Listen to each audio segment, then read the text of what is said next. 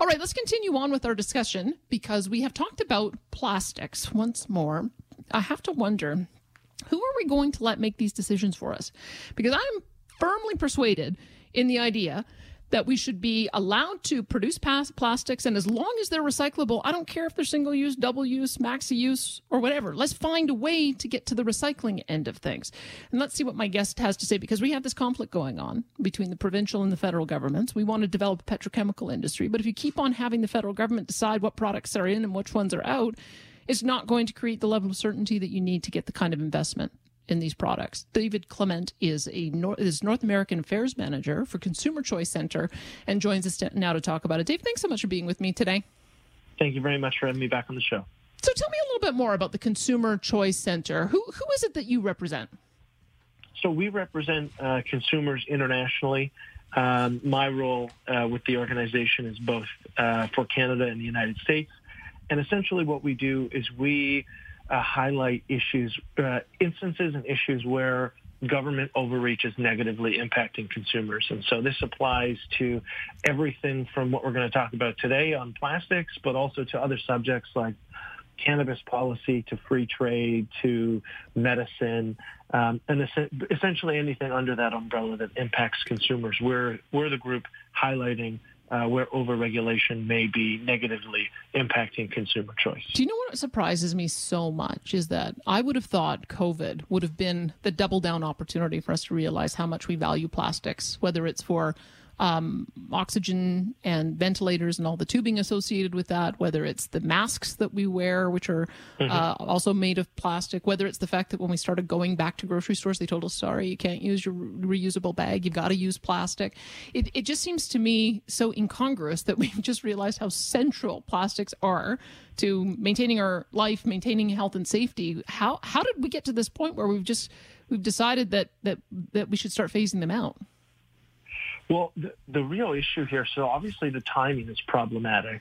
It's problematic for a couple of reasons. One, because these plastic products have kept us safe, whether it's takeout from food containers or masks or what have you. The second is the way in which the government is going about this, which is using the Canadian Environmental Protection Act and moving plastics to be scheduled as a Schedule 1 toxic substance. And so it's not just that we're going to be banning plastic bags, stir sticks, straws, cutlery, and all of those things. It's that we're actually reclassifying plastic altogether, giving it that toxic label, which makes it a lot easier to regulate other products down the road, which could include anything from disposable contact lenses to IV bags, really pretty much anything under the sun that is derived from plastics. And so one of my big concerns here is that the government has really gone about this in a lazy way rather than having an honest discussion, like you said, about recycling and waste management.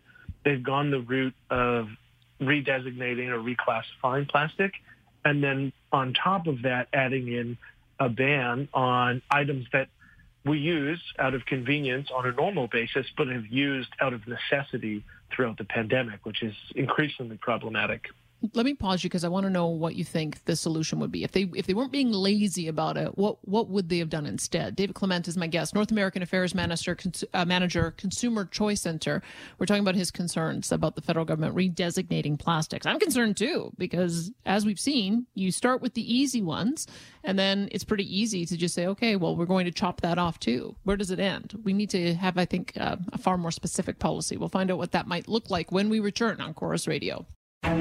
A gunman on the loose in a quiet coastal town. By morning, 22 people were dead. I'm Sarah Ritchie. I live in Halifax, and I'm a reporter for Global News. On my new podcast, 13 Hours Inside the Nova Scotia Massacre, we'll examine every hour of this tragedy to try and piece together what happened and what could have been done to prevent it. You can listen to 13 Hours Inside the Nova Scotia Massacre for free on Apple Podcasts, Spotify, or wherever you find your favorite podcasts. All right. Now, this is my big beef here coming from this one listener. When it comes to plastics, Danielle, most of it isn't recyclable despite the perception that they are. That's the big problem. If they were actually recyclable, this would not be an issue. And I think that is right on point. And so let's see what David Clement has to say about that. North American Affairs Manager, Consumer Choice Center. And David, that's the big problem for me. I have diligently been washing and separating all my plastics. And then you hear these stories about how we can ship it off to different places around the world and it ultimately ends up dumped anyway. And so that's my view is don't make me go through the process if it's not going to be recyclable. And if it is going to be recyclable, then let's mandate it. If you want to produce it, you've got to find a way to get rid of it at the other end. So tell me how you perceive that issue. Have we got David there? I can't hear him. Yeah. Let's try again. Oh, yeah, there we go. Yes. So go ahead. where I think this ultimately falls is on the shoulders of provinces who've already, in many instances, demonstrated some leadership on this, whether it's zero plastic waste strategies or alternative products like you mentioned, or streamlining blue box collection and all of those things. Several provinces have already kind of have shown or demonstrated that they have a vested interest in solving some of those problems. And really, I think that that's where the responsibility lies, because it's ultimately provinces and municipalities who end up dealing with waste. Anyway, it's not the federal government who picks your trash up or decides or ends up deciding whether it ends up in a landfill or a recycling plant. And so ultimately at the federal level, I would have much preferred to see them lean on the provinces and some of the things that they're already doing in terms of waste management, rather than kind of overstepping federal jurisdiction in many senses, using SEPA and banning products outright, because there's a reasonable conversation to be had about waste management, but this conversation really doesn't have that.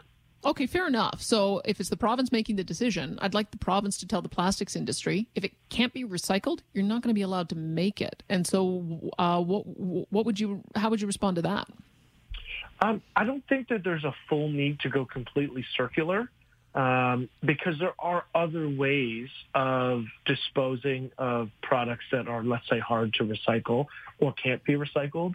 So if we look at Sweden, they're one country that has a particularly innovative way of going about it, and they capture those hard to recycle or non-recyclable products and actually incinerate them, capture the emissions, and use them as an energy source to heat homes and keep lights on, and use for air conditioning in the summer months and things like that. And so they've created this very innovative way of recycling. Obviously, you want to recycle whatever you can. What's left can be disposed of in a way that ensures there is some extra utility out of it, while also ensuring that it's not going to end up in our oceans, rivers, streams, and things like that, because that's a problem. I think everyone can see that is a legitimate problem. The real question is whether or not banning these products outright is going to be a solution to that problem. And I think that's maybe where the federal government has overstepped and is a little misguided. Just one last question. What products can't be recycled? Why are there some plastics that just have to be incinerated? Why can't they be re-engineered to be recyclable? So I think that largely comes down to, although I'm not a chemist or anything like that by trade, I think a lot of it comes down to weight and chemical composition in terms of the thickness of it. So if you're going to try and recycle it, ultimately you're melting it down. So there are some products that cannot withstand that process per se. And so I think that that's largely where it comes from. And sometimes those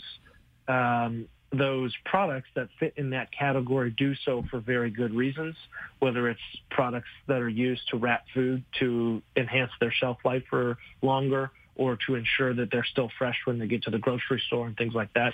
We make those containers and cartons and film to be lightweight for transport reasons, because obviously the heavier it is, the more expensive and the more of an environmental impact it has to actually get it from point A to point B. So we create those products for good reasons, in my opinion, and now we can talk about how we can properly dispose of them if they can't be recycled or if they can't be changed recyclable plastics, where it may be disadvantageous for us to have, let's say, something be double or triple the thickness to ensure that it's recyclable. David Clement, thank you so much for shedding some light on this. I sure appreciate your time today.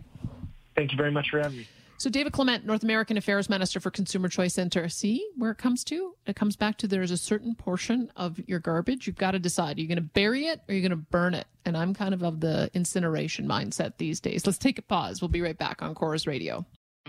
Thanks for listening to the Danielle Smith Podcast. Don't forget to subscribe, rate, and review for free on Apple Podcast, Google Podcast, or wherever you find your podcasts.